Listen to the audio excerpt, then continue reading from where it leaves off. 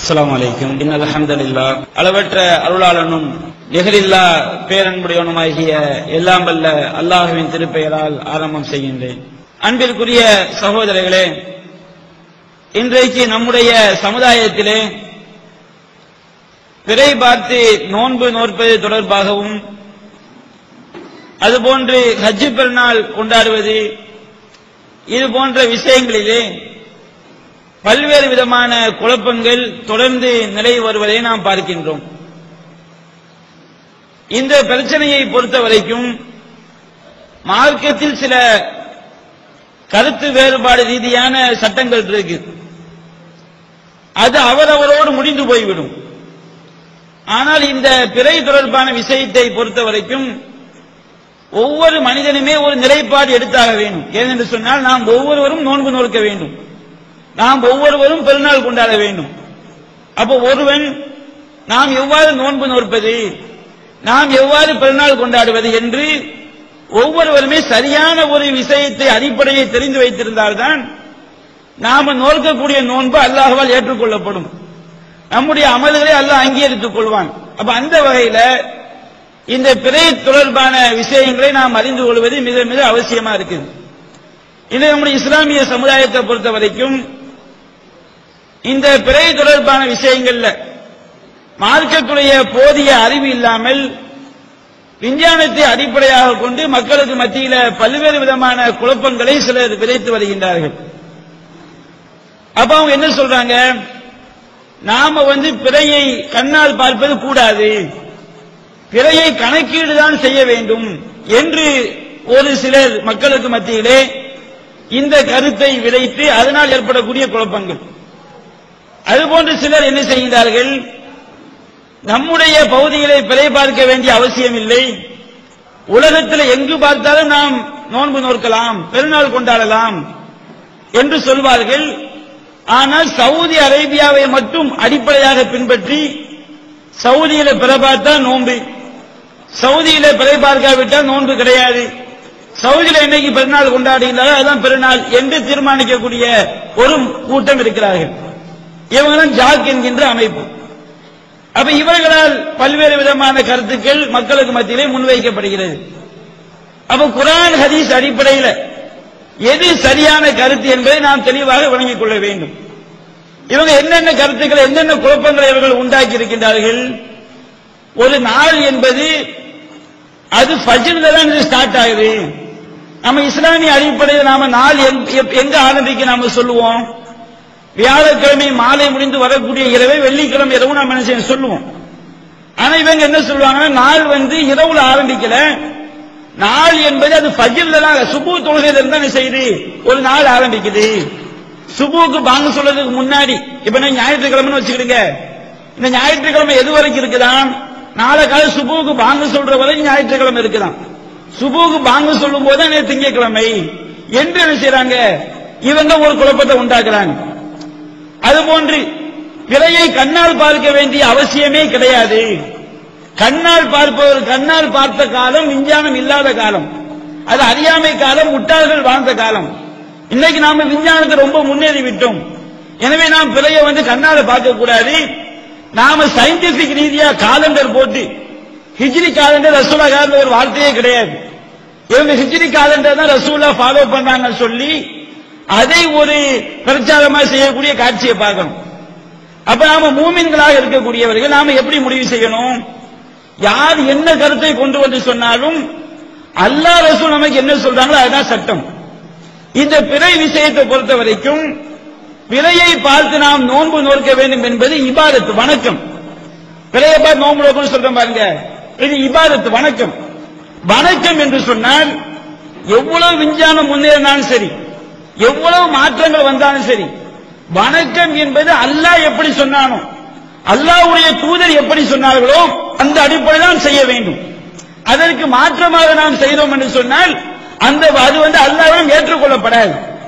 இப்ப உதாரணமாக நாம பாங்கு சொல்லும் போது மைக்கில் பாங்கு சொல்றோம், இதை நம்ம தப்புன்னு சொல்லுவோம். மைக் என்பது ஒரு விஞ்ஞான வளர்ச்சி, மைக்கில் பாங்கு சொல்றது தப்பு கிடையாது. நபிகள் நாயகம் காட்டி தந்த எந்த சுன்னத்துக்கும் மைக்கில் பாங்கு சொல்வது இடையூறாக வராது. இப்ப பாங்க ரெக்கார்டு பண்ணி போடலாமா?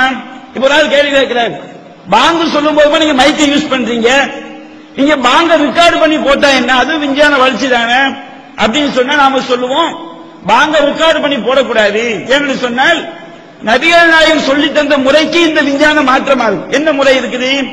நபிகள் நாயகம் சொன்னாங்க, தொழுகை நேரம் வந்தால் உங்களில் ஒருவர் பாங்கு சொல்லட்டும். நாம் ஒரு பள்ளிவாசல தொழுதா யார் அந்த பள்ளியை தொழுகிறாங்களோ அந்த மனிதர்களில் ஒருவர் தான் செஞ்சிருக்க வேண்டும், பாங்கு சொல்லி இருக்க வேண்டும். அப்ப ரெக்கார்டு பண்ணி போட்டோம்னா ரெக்கார்டு சிடி என்பது பாங்கா? அது மனுஷனா? மனுஷன் கிடையாது. நபிகள் நாயகம் சொன்னாங்க, பாங்கு சொல்பவருடைய கழுத்து பெருசா இருக்கும், அருமை நல்ல அழகா இருக்கும் பார்க்கிறதுக்கு. அப்ப சீடியை ரெக்கார்டு பண்ணி போட்டா அது கழுத்து மறுமை நாள் பெருசா வருமா? நபிகள் நாயகம் சொன்னார்கள், பாங்கு சொல்வதனுடைய நன்மையை நீங்க தெரிந்து கொண்டால் நீங்க தொழுகைக்கு போட்டி போட்டு வருவீங்கன்னு சொன்னாங்க. பாங்கு சொல்வதை செய்வீங்க, போட்டி போட்டு வருவீங்க, சீட்டுக்குழிக்கு போட வேண்டிய நிலைமை ஏற்படும். அப்ப சீட்டுக்குழிக்கு யாருக்கு மத்தியில் தான் போட, யாரு போட்டி போடுவா? மனிதர்கள் தான் போட்டி போடுவாங்க. இப்படி ஏராளமான ஹதீஸை பார்க்கும்போது மனிதன் தான் பாங்கு சொல்ல வேண்டும், முஸ்லிம் தான் பாங்கு சொல்லணும். எந்த இடத்துல தொழுகை நடக்குதோ அங்க உள்ளவங்க தான் பாங்கு சொல்லணும் என்பது நமக்கு தெளிவா விளங்குது. அப்ப ரெக்கார்டு பண்ணி போடுறோம் பாருங்க, ரெக்கார்டு பண்ணி போடும்போது நபிகள் நாயகம் சொன்ன எல்லா சுன்னத்தும் என்ன செய்தி அடிபட்டு போகுது. அப்ப இங்க ஒரு மூமி என்ன சொல்லக்கூடாது, அங்க விஞ்ஞானத்தை நீங்க எடுக்க மாட்டேங்கிறீங்க. நபிகள் நாயகம் காலத்துல விஞ்ஞானம் இல்லாத காலம், அப்ப அவங்க மனுஷன் பாங்க சொன்னா, இன்னைக்கு விஞ்ஞானம் வளர்ந்துருச்சு நாம ரெக்கார்டு பண்ணி போடுவோம் சொன்னா இவன் முட்டாள். இவன் வணக்கத்தில் செய்கின்றான், தன்னுடைய அறிவை நுழைக்கின்றான். அப்ப நாம என்ன சொல்ல வருகின்றோம், விஞ்ஞானம் என்பது பொய் கிடையாது, விஞ்ஞானம் என்பது உண்மைதான். அதே நேரத்தில் நபிகள் நாயகம் சொன்ன சுன்னத்துக்கு மாற்றமாக வச்சுக்கிடுங்க, விஞ்ஞானத்துக்கு அன்சைடு வச்சிடும். எதுக்கு நமக்கு பாதகம் இல்லாம இருக்குதோ அதுக்கு நாம விஞ்ஞானத்தை எடுத்துக் கொள்ளலாம். நபிகள் நாயகம் காட்டி தந்த முறைக்கு மாற்றமாக சொன்னா விஞ்ஞானத்தை நாம் தூக்கி வைத்து விட வேண்டும், குர்ஆன் சுன்னாவுக்கு முக்கியத்துவம் கொடுக்கணும். அப்ப நபிகள் நாயகம் சொல்லி காட்டுறாங்க. இந்த செய்தி அபூதாவுதுல பதிவு செய்யப்பட்டிருக்கு. அஹித இலைனா ரசூலுல்லாஹி ஸல்லல்லாஹு அலைஹி வஸல்லம் அன் சுகல் ருயா. நபிகள் நாயகம் சொல்லி இப்னு உமர் அறிவிக்கிறாங்க, நாங்கள் பிறையை கண்ணால் பார்த்துத்தான் நோன்பு என்ற வணக்கத்தை தீர்மானிக்க வேண்டும் என்று நபிகள் நாயகம் எங்களுக்கு ஒப்பந்தம் எடுத்தார்கள். நோன்புங்கிற வணக்கத்தை நாம் எப்படி தீர்மானிக்கணும்? நபிகள் நாயகம் ஸல்லல்லாஹு அலைஹி வஸல்லம் சஹாபாக்கிட்ட ஒப்பந்தம் எடுக்கிறாங்க, வலியுறுத்தி சொல்லி காட்டுறாங்க. நீங்க நோன்பு என்கிற வணக்கத்தை எப்படி செய்ய வேண்டும்? பிறையை கண்களால் பார்த்துத்தான் நோன்பு என்ற வணக்கத்தை நீங்கள் தீர்மானிக்க வேண்டும். எல்லா மக்களுமே பிறையை பார்க்க முயற்சி செய்யணும். யார் கண்ணையும் பிறப்படவில்லையா? அடுத்த நபியார் சொல்லி காட்டுறாங்க, நீங்கள் பிறையை பார்க்கவில்லை என்ற கண்களால் பார்க்கவில்லை என்றால் நீதமா 2 பேர் சாட்சி சொன்னால், மற்ற ஹதீஸ்கள்ல ஒரு ஆள் சாட்சி சொன்னா கூட போதும் இருக்குது. நீதமான 2 பிறையை பார்த்த 2 சாட்சி சொன்னால் அந்த சாட்சியை ஏற்று நீங்கள் நோன்பை தீர்மானித்துக் கொள்ளுங்கள் நபிகள் நாயகம் சொல்லி காட்டுறாங்க. அப்ப பிறையை பார்த்தல் என்பது வணக்கம். பிறையை கண்ணால பார்க்கிறோம் பாருங்க, பிறையை கண்ணால பார்ப்பது என்பது வணக்கம்.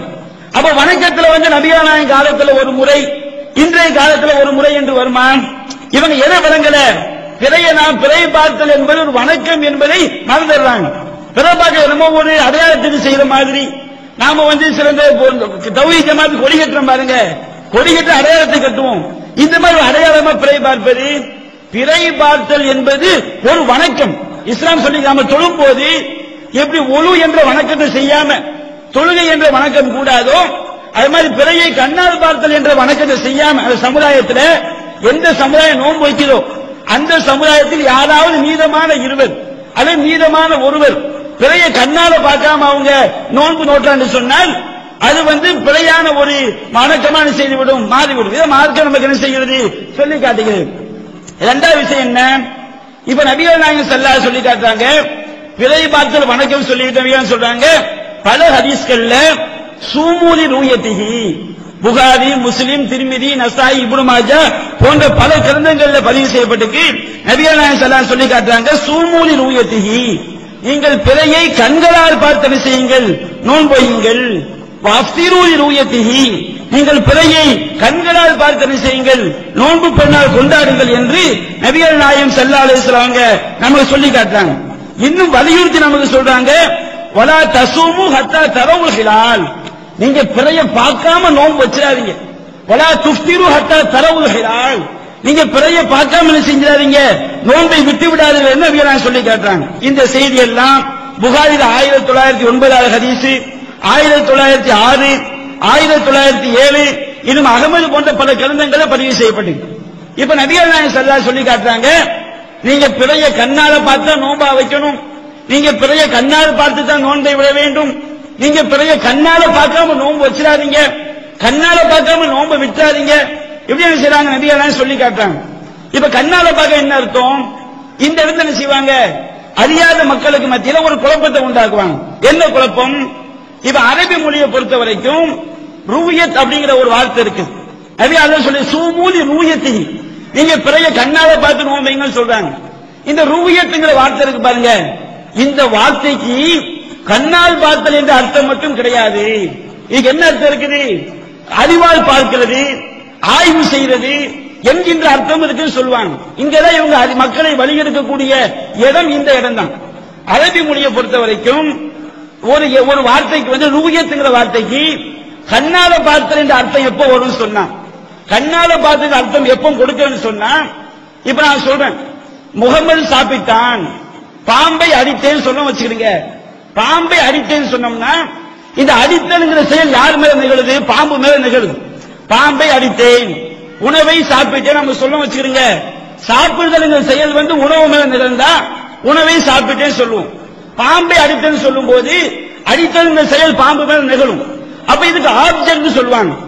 அப்ப இந்த ஒரு பார்த்தல் என்ற வார்த்தைக்கு அப்புறம் ஒரே ஒரு ஆப்ஜெக்ட் வருதுன்னு வச்சுக்கிடுங்க, அது கண்ணால பார்த்தது அர்த்தம் மட்டும்தான், வேற எந்த அர்த்தமும் கிடையாது. இப்ப நான் சொல்றேன், முகமதை பார்த்தேன் அப்படின்னு சொல்றேன். இப்ப பார்த்தல் செயல் யார் மேல நிகழுது? முகமது மேல நிகழுது. அப்ப இந்த பார்த்தல் என்ற செயலுக்கு அப்புறம் ஒரு ஆப்ஜெக்ட் வந்தால், அரபி மொழி இலக்கணம் உலகத்தில் இதற்கு மாற்றமா யாருமே சட்டம் சொல்ல முடியாது. உலகத்தில் எல்லோரும் ஏற்றுக்கொண்ட ஒரு இலக்கணம். என்ன இலக்கணம்? பார்த்தல் என்ற வார்த்தைக்கு பிறகு ஒரு ஆப்ஜெக்ட் வந்தால் கண்ணால் பார்த்தல் அர்த்தம் மட்டும்தான். இப்ப அஹ்லு சுன்னாவுடைய கொள்கை, நம்முடைய கொள்கை என்ன கொள்கை? பரைலவி அல்லாஹ் உருவம் இல்லம்பாங்க. நம்ம குர்ஆன் சுன்னாவை ஏற்றுக்கொண்ட மக்களுடைய கொள்கை என்ன கொள்கை? அல்லாஹ்விற்கு உருவம் இருக்குது, இந்த உலகத்தில் பார்க்க முடியாது, மறுமையில நம்ம அல்லாஹ்வை பார்க்கலாம். அதுக்கு நாம என்ன சொல்லி காட்டு, என்ன ஹதீஸை கொண்டு வருவாங்க சொன்னா, நபிகள் நாயகம் சொல்லி காட்டுவாங்க, இன்னக்கும் சதரவுன ரப்பக்கும் இயானன், நீங்கள் உங்கள் இறைவனை கண்களால் பார்ப்பீர்கள். இங்க பார்த்தல் என்பதற்கு அடுத்து ஒரு ஆப்ஜெக்ட் தான் வருது. எப்படி வருது? இறைவனை கண்களால் பார்ப்பீர்கள், அல்லாஹ்வை பார்க்கிற ஆப்ஜெக்ட் மட்டும் தான் வருது. அப்ப அதுக்கு என்ன சொல்லுவாங்க? அப்ப இது அல்லாஹ்வை கண்களால் பார்ப்பதை மட்டும் தான் குறிக்கும். அல்லாஹ்வுக்கு உருவம் இருக்கிறது, அல்லாஹ்வுக்கு உருவம் இல்லை என்று மறுப்பவன் அவன் காஃபிராகி விட்டான் என்று அஹ்லு சுன்னாவுடைய கொள்கை. அப்ப எப்படி அல்லாஹ் உருவம் இருக்கு நிரூபிப்பதற்கு எதை வச்சு சொல்றாங்க?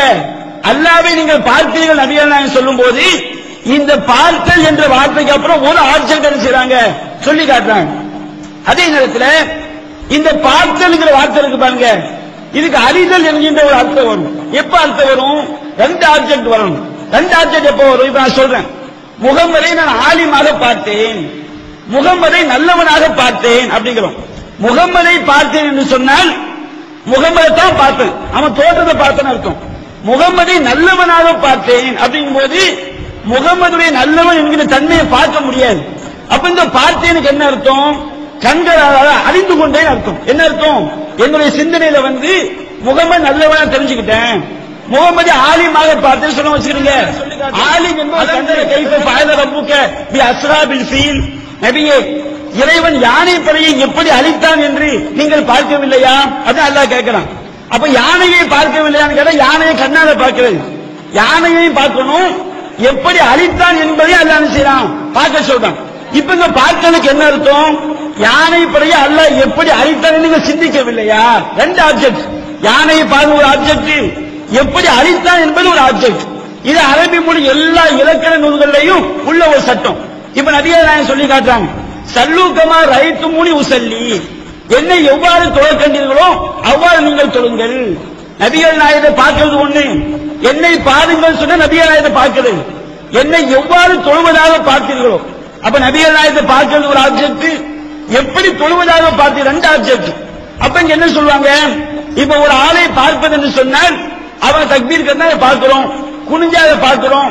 நபிகள் நாயகம் ஓதுவாங்கள, நம்ம பேசுறத பார்க்க முடியுமா? இப்ப நான் பேசுறேன், என்னுடைய பேச்சை என்ன பார்ப்பீங்க? என்னுடைய பேச்சை பார்க்க முடியுமா? என்னுடைய பேச்சை கேட்டு அறியத்தான் முடியும். அப்ப நபிகள் நாயகம் எப்படி தொழுவும் போது நிறைய சூறாக்கள் ஓதுவாங்க, நிறைய துவாக்கள் ஓதுறாங்க. அப்ப என்னை எவ்வாறு தொழக்கண்டீர்கள் சொன்னால் நான் எப்படி தொழுபவனாக நீங்க அறிந்தீர்களோ. அப்ப இந்த பார்த்தல் என்ற வார்த்தைக்கு அப்புறம் ஒரு ஆப்ஜெக்ட் வந்து வச்சிருங்க, அது கண்ணால பார்த்தலுக்கு அர்த்தம் மட்டும்தான், வேற எந்த அர்த்தம் உலகத்துல கிடையாது, எந்த அரபி டிக்ஷனரியும் கிடையாது. நபிகள் அந்த அர்த்தத்தை பயன்படுத்தி இருக்கிறாங்க. இப்ப அல்லாஹ் எப்படி சொல்றான், சூமூலி ரூயத்திஹி, நீங்க பிறையை பார்த்து நோன்புங்கள். அப்ப பிறையை பார்த்தல், எதை பிறையை பார்க்கணும், பிறை என்பது ஆப்ஜெக்ட், ஒரு ஆப்ஜெக்ட் தான். அப்ப எதைத்தான் குறிக்கும், கண்ணால பார்த்த இந்த அர்த்தத்தை மட்டும் தான் இது குறிக்கும். அப்ப இங்க இவங்க வழிகேட்டுல போறாங்க. வழிகேட்டுல எங்க போறாங்க, பிறையை பார்த்தல் என்பது வணக்கம், நபிகள் பிறையை பார்த்து நோன்புங்கள் சொன்னாங்க. இந்த பார்த்தல் என்பது கண்ணால் பார்த்தலை மட்டும்தான் செய்யும், குறிக்கும். இவங்க என்ன பண்றாங்கன்னா, கண்ணால பார்த்தல்ங்கிறதுக்கு ஒரு ஆப்ஜெக்ட் வந்தா கண்ணால் பார்த்தல் தான் என்பதை புரியாம என்ன பண்ணிடுறாங்க, பார்த்தல் என்பது அறிதல் அர்த்தம் இருக்குது, அது ஆய்வு செய்த அர்த்தம் இருக்குது என்றெல்லாம் சொல்றாங்க. அந்த மாதிரி அர்த்தம் இது கிடையாது. ரெண்டு ஆப்ஜெக்ட் வந்தா தான் என்ன அர்த்தம், அறிதல் என்ற அர்த்தம். இது சாதாரண மக்களுக்கு விளங்கும், பொதுமக்கள் நம்ம தமிழ் மூலம் என்ன செய்யும், நல்ல விளங்கும். பார்த்தலை சொல்லும் போது நான் நல்லவனாக பார்த்தேன்னு சொன்னா அவன் செஞ்ச செயலை நான் பார்த்துக்கிட்டு இருந்தேன்.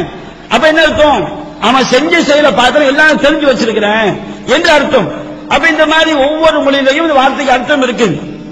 அப்போ நபிகள் சொல்லி காட்டுறாங்க, நீங்க பிறையை பார்த்து நோன்பு, இங்க எதைத்தான் குறிக்கும், கண்ணால் பார்ப்பதை மட்டும்தான் குறிக்கும். இது முதல் அடிப்படை.